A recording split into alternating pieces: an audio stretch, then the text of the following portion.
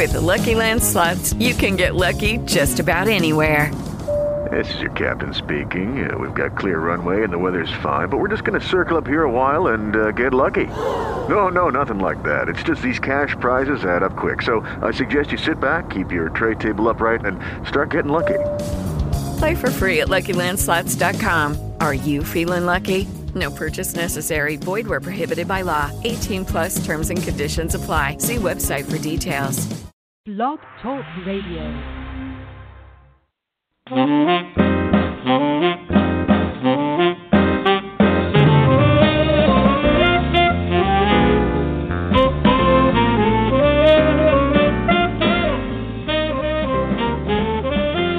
Welcome to Off the Beaten Track, a podcast that highlights local racetracks, drivers, owners, and more. To join the show live, call 646-668-8461. That's 646-668-8461. And now, here's your host, they call him the NASCAR guy, Nate Webster.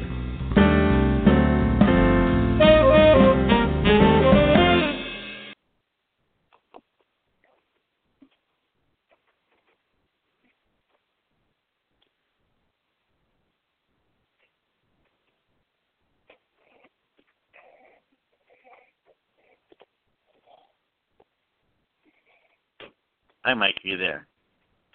I am, Nathan. How you doing, brother? Hey, Mike. How's it going? This is Blog Talk. This is Off the Beaten Track with Mike Neff, short track announcer and editor of FriendStretch.com. And, Mike, we're going to be talking about the 2017 NASCAR season in a nutshell, especially the news coming out of Charlotte about Carl Edwards retiring, or not retiring, but leaving Joe Gibbs Racing in 2017. That must have come to a shock to a lot of people. Yeah, I'm pretty bummed out that you didn't pick a week to have me on where there was actually something to talk about. Yeah. I don't know of anybody that saw this coming. I mean, Tom Bowles, who's our editor at Front Stretch, has had a long-standing relationship with Carl. They used to do a driver diary for years, and he had no clue. And in talking with other people in the garage and other people in the sport, it seems as though everybody had not heard a word about it. So they did a very good job of keeping it as a secret, and it's shocking. I mean, it's rare in the racing world to have something that's really shocking anymore, because with modern social media and everybody being so connected and everything, word leaks out somewhere. And to have this be that quiet until the day before it was going to be announced was pretty amazing. And it's speculation going on. There's still people that don't want to believe that that's the reasoning he did it. But Carl's always been a very stand-up guy, and I got to believe that when he tells us it's just because he wants to get away while he's still healthy and spend time with his family, that's the reason behind it. It's just, I don't know, it's just very surprising, as you said, and I wish him all the best, and I hope that we get to see him back around racetracks, even if it's not in a full-time capacity, whether it's in the broadcasting world or as a team owner or as a coach or whatever, because we need guys like Carl Edwards in the sport. Right, and I read that Matt Kenseth was also surprised, too. He didn't even expect it, and the coach, when he gave the announcement, Coach Gibbs was just like, he's got to respect what he's doing, and he's got to respect his decision. Carl joked that he didn't know whether or not his ring finger hand was going to come at him or come at him to shake him or come at him to punch him in the head because, of the announcement. But yeah, exactly. And Daniel Suarez is going to be taking over the 19 ride in 2017. He's the Xfinity Series champion. Talk about Daniel's ride and what he's going to accomplish in 2017 in the Sprint Cup and the Monster Energy Series. Yeah, it wasn't really. That's not really a surprise at all. I mean, he's been driving for Eris pretty much the last 3 years, whether it was in trucks or Xfinity. And it was pretty obvious that he was being groomed to ultimately go into the 19. It was just a matter of when it was going to happen. But Daniel's a very accomplished driver, and he's very good at learning and being open to coaching. That was one of the things I learned about him 3 or 4 years ago at Charlotte. I don't know if it was during a test or during a practice session, but Daniel was driving a truck, and he got Kyle Busch to jump in the truck, take some laps, and tell Daniel what he felt, and was very open and accepting to letting somebody else get in his car, which a lot of guys won't do, and receiving that feedback. And he's very coachable. He's a great young man. I've known him, I'm trying to remember when he started driving in the Charlotte area. It's been 4 or 5 years. But he's come a long way in his driving ability, in his interactions. I mean, obviously he's a native of Mexico. He's done very good at learning the English language. His interviews have always been good. It was just a matter of trying to understand him. But at this point, he's very understandable, and he's a very bright young man. And as you saw, I mean, he's the Xfinity Series champion, so he's got some talent. I think he's going to be a formidable foe because he's in Joe Gibbs' equipment, which was arguably the best team in the series last year. And I think he'll definitely make a real run at Rookie of the Year. As far as the Xfinity Series goes, he is not going to run a full-time schedule, but he's going to run a good bit of it. And the more laps, the better as far as that goes. I hope he can, in turn, anytime they have companion events, I hope he can be there and run it because I think that'll be good for him to just spend as many laps as he can on the track. Right. And talk quickly about Dale Jr.'s comeback. What do you see for him in 2017 when he returns to the track in February in Daytona? First of all, I'm glad he's back. I mean, I won't deny that I was very worried about it. I think a lot of people around the industry were feeling like it was a coin flip as to whether he was going to be back or not. Because let's face it, when you take months to recover from a concussion, that's not a good thing. And there were serious doubts about it, but I'm extremely glad he's going to be in the sport. I think it's a huge benefit for the fan base. Now we've lost Carl. That was a big blow. We've lost Tony Stewart, and we've lost Jeff Gordon. That's some very major personalities leaving the sport. We did not need to have Junior Nation going out the door as well. As far as abilities, I mean, let's face it, Hendrick Motorsports is the defending champions, and Junior was in cars that were competitive. You know he's going to be competitive at the plate tracks. I have no doubt that by the end of the regular season, when we get to Richmond and we're getting ready for the chase, that he's going to be running up front, contending for wins, and a definite contender for the championship. Right. So talk about what type of stories go into frontstretch.com. What do you look for as an editor?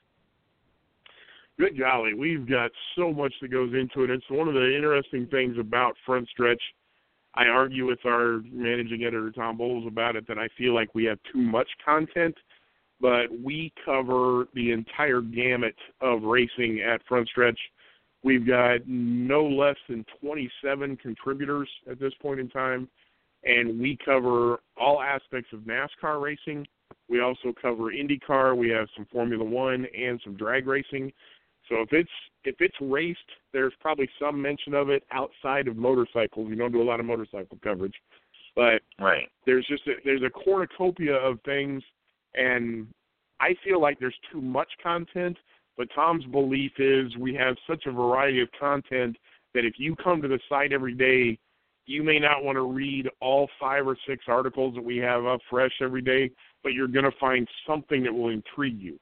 And that's where we're coming from is something that we haven't even finalized it yet for this year, but the thought is that we may even add a fashion column this year to have, there's so many ladies in the sport now that are active in their husbands' or significant others' careers that are also very fashion conscious that we thought it would be very cool to have somebody like Samantha Bush and maybe Sherry Pollock come in and be a fashion type of angle on the things that are going on in the sport and going on in the fashion world that can apply to race fans.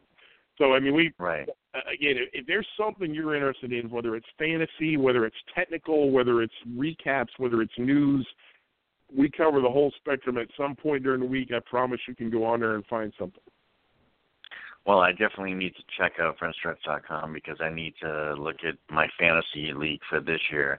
I did absolutely horrible last year. I wasn't on enough.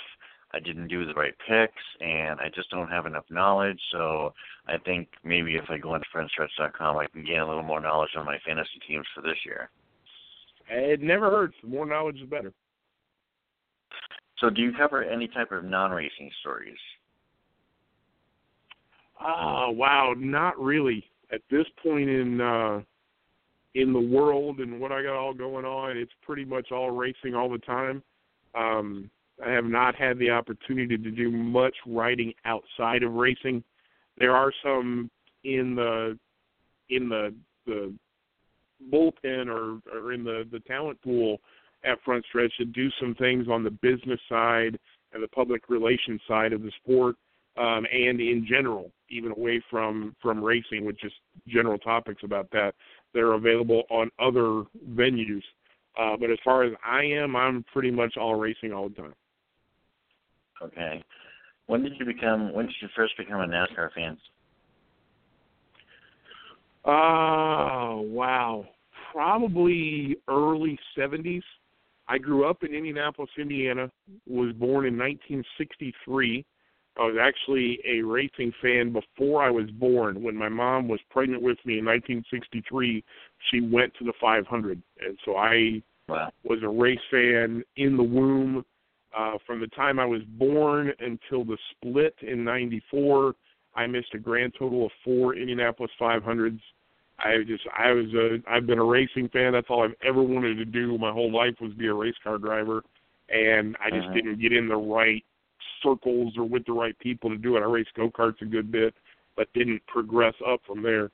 But as far as stock car side, I would say early 70s, probably 75, 76, because 76 is still my favorite finish to the Daytona 500 when David Pearson and Richard Petty got together coming out of turn 4 and bounced off the wall. Yeah. Both spun to the infield and stopped, and it was a matter of which one was going to get their car going. That was, I would say that is probably where I became a stock car fan. I grew up watching local short track racing at the Speedrome on the southeast side of Indianapolis, where the World Figure 8 Championship is. And I've been, a racing fan as far as I can remember. So I love short tracks. But on the NASCAR side, I would say it's probably 75, 76. And then in 1994, I actually moved to the Charlotte area from Chicago. And from 94 on, I was immersed in it, and I've been gung-ho in NASCAR ever since. What is your favorite track to see a story written about?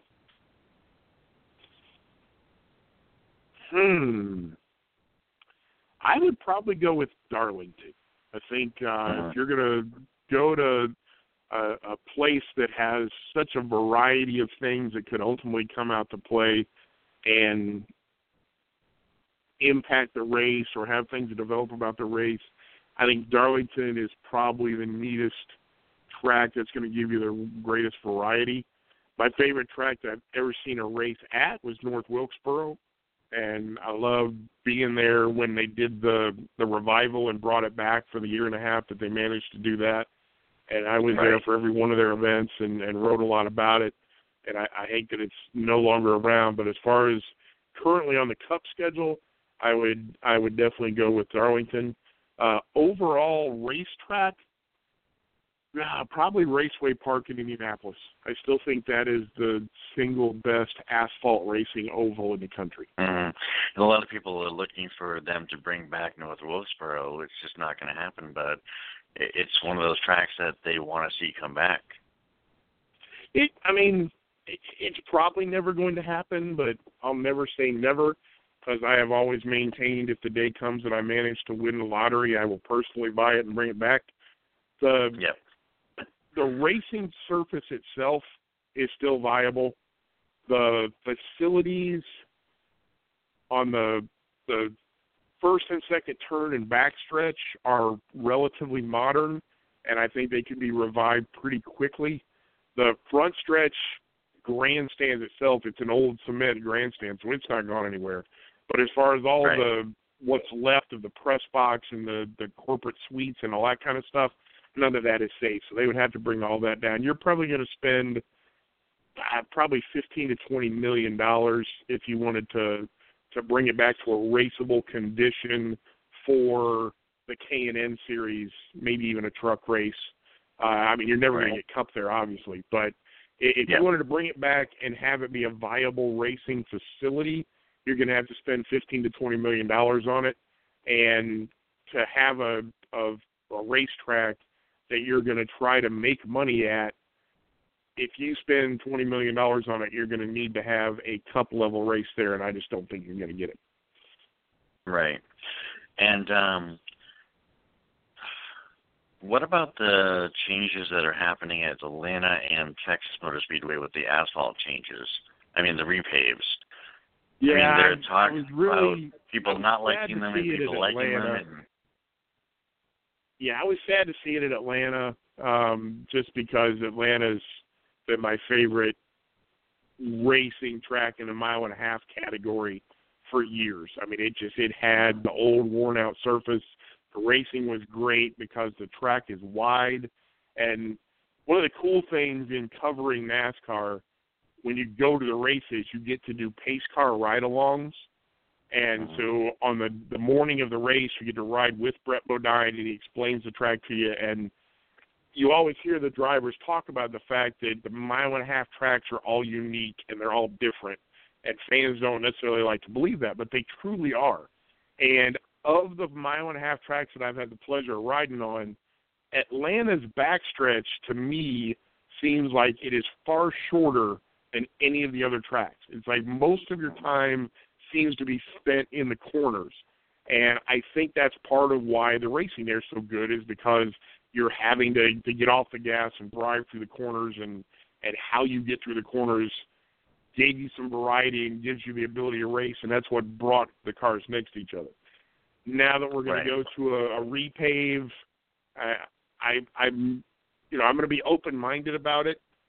They're continuing to evolve and develop the asphalts and the compounds that make them up, and it's hopefully going to at least wear the tires a little so that we aren't going to the Flintstone rock-hard tires that'll just hammer down and not wear out, and you end up with a parade.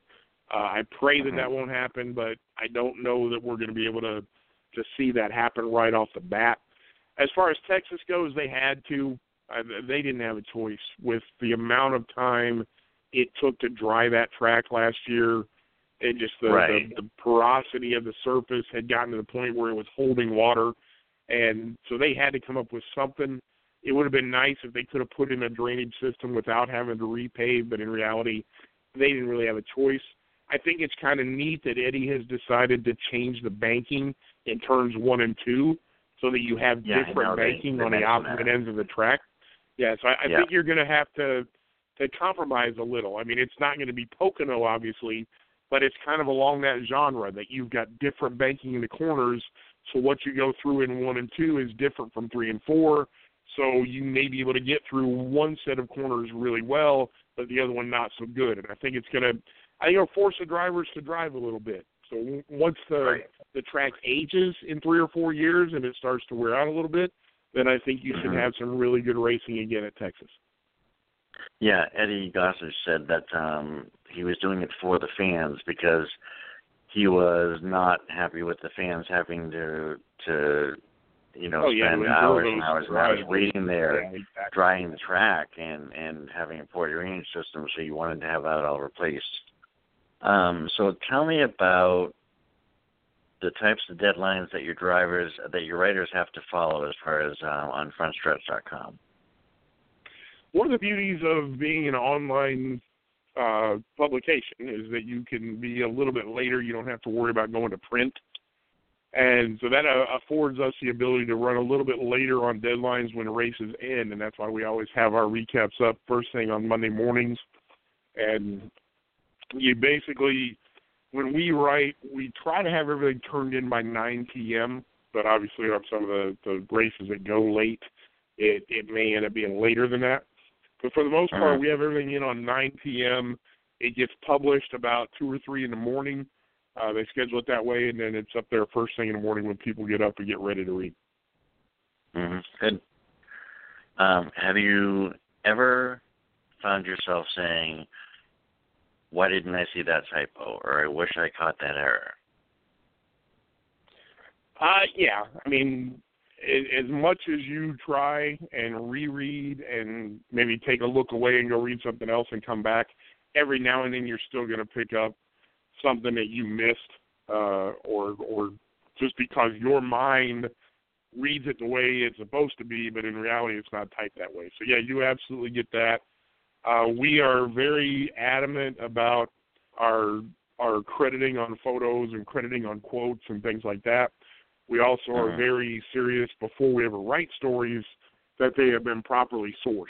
And that's something that we've always prided ourselves on, is that we require 3 independent sources if we're going to write a story.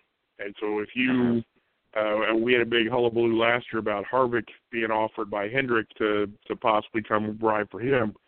And you can't just go to 3 different people at Hendrick and ask them if it's true. You had to get somebody that was at Stewart-Haas, somebody that was at Hendrick, and somebody that was outside of those 2 organizations to all corroborate that that's what was going on, and that's what we did. So it's when you're getting ready to do a story, it's something that there always has to be multiple sources on it. It's funny, I don't break a lot of stories just because I have connections, but I don't have that many connections, and it seems like usually by the time I figure something out, it's already leaked out to Motorsport or somebody. But years ago, there was a test at Charlotte, and after the test, it was like 9:30 at night, and I was the only media person still there. Everybody else was gone. And they were packing up, getting ready to go, and Denny Hamlin was racing his truck driver around their hauler. And he grabbed the bumper on the hauler and lacerated his hand to a point where he almost cut his finger off. Wow. And so I'm running around, I walk around in the garage, and the ambulance is there. So I go over and I look, and I see Denny Hamlin in the back of the ambulance. And so I'm asking people, and nobody's wanting to confirm what happened, because I think they were all embarrassed about it. So I get on the phone with my editor, and I'm like, I'm telling you, Denny Hamlin's hurt. He's in an ambulance. They're getting ready to take him out of the track. But I could only get 2 people to tell me that he was even hurt, even though I'm sitting here looking at him. So we talked to, we put it up on the site that it was an unconfirmed story and put it out to J-Ski. And J-Ski wasn't sure at that point in time about running it either. They're like, it may be nothing. He may just got a hangnail or something. So they didn't want to run with it. But by 10 in the morning, the word was out on the street and everything came out. So we were the ones that had broken it. But we're very cautious about that thing. So even though I'm sitting there with my own eyes seeing Denny Hamlin in an ambulance, I'm not going to report it as to what's going on until I've got it confirmed from 3 sources. Right. If racing ever went away, what other types of stories would you like to edit? Wow. If racing goes away, I would probably do outdoors articles. I'm a huge fan of bass fishing. I always fancy myself as trying to be a professional bass angler, and I could see myself doing a lot of hunting and fishing articles because I'm a big advocate of conservation and the outdoors.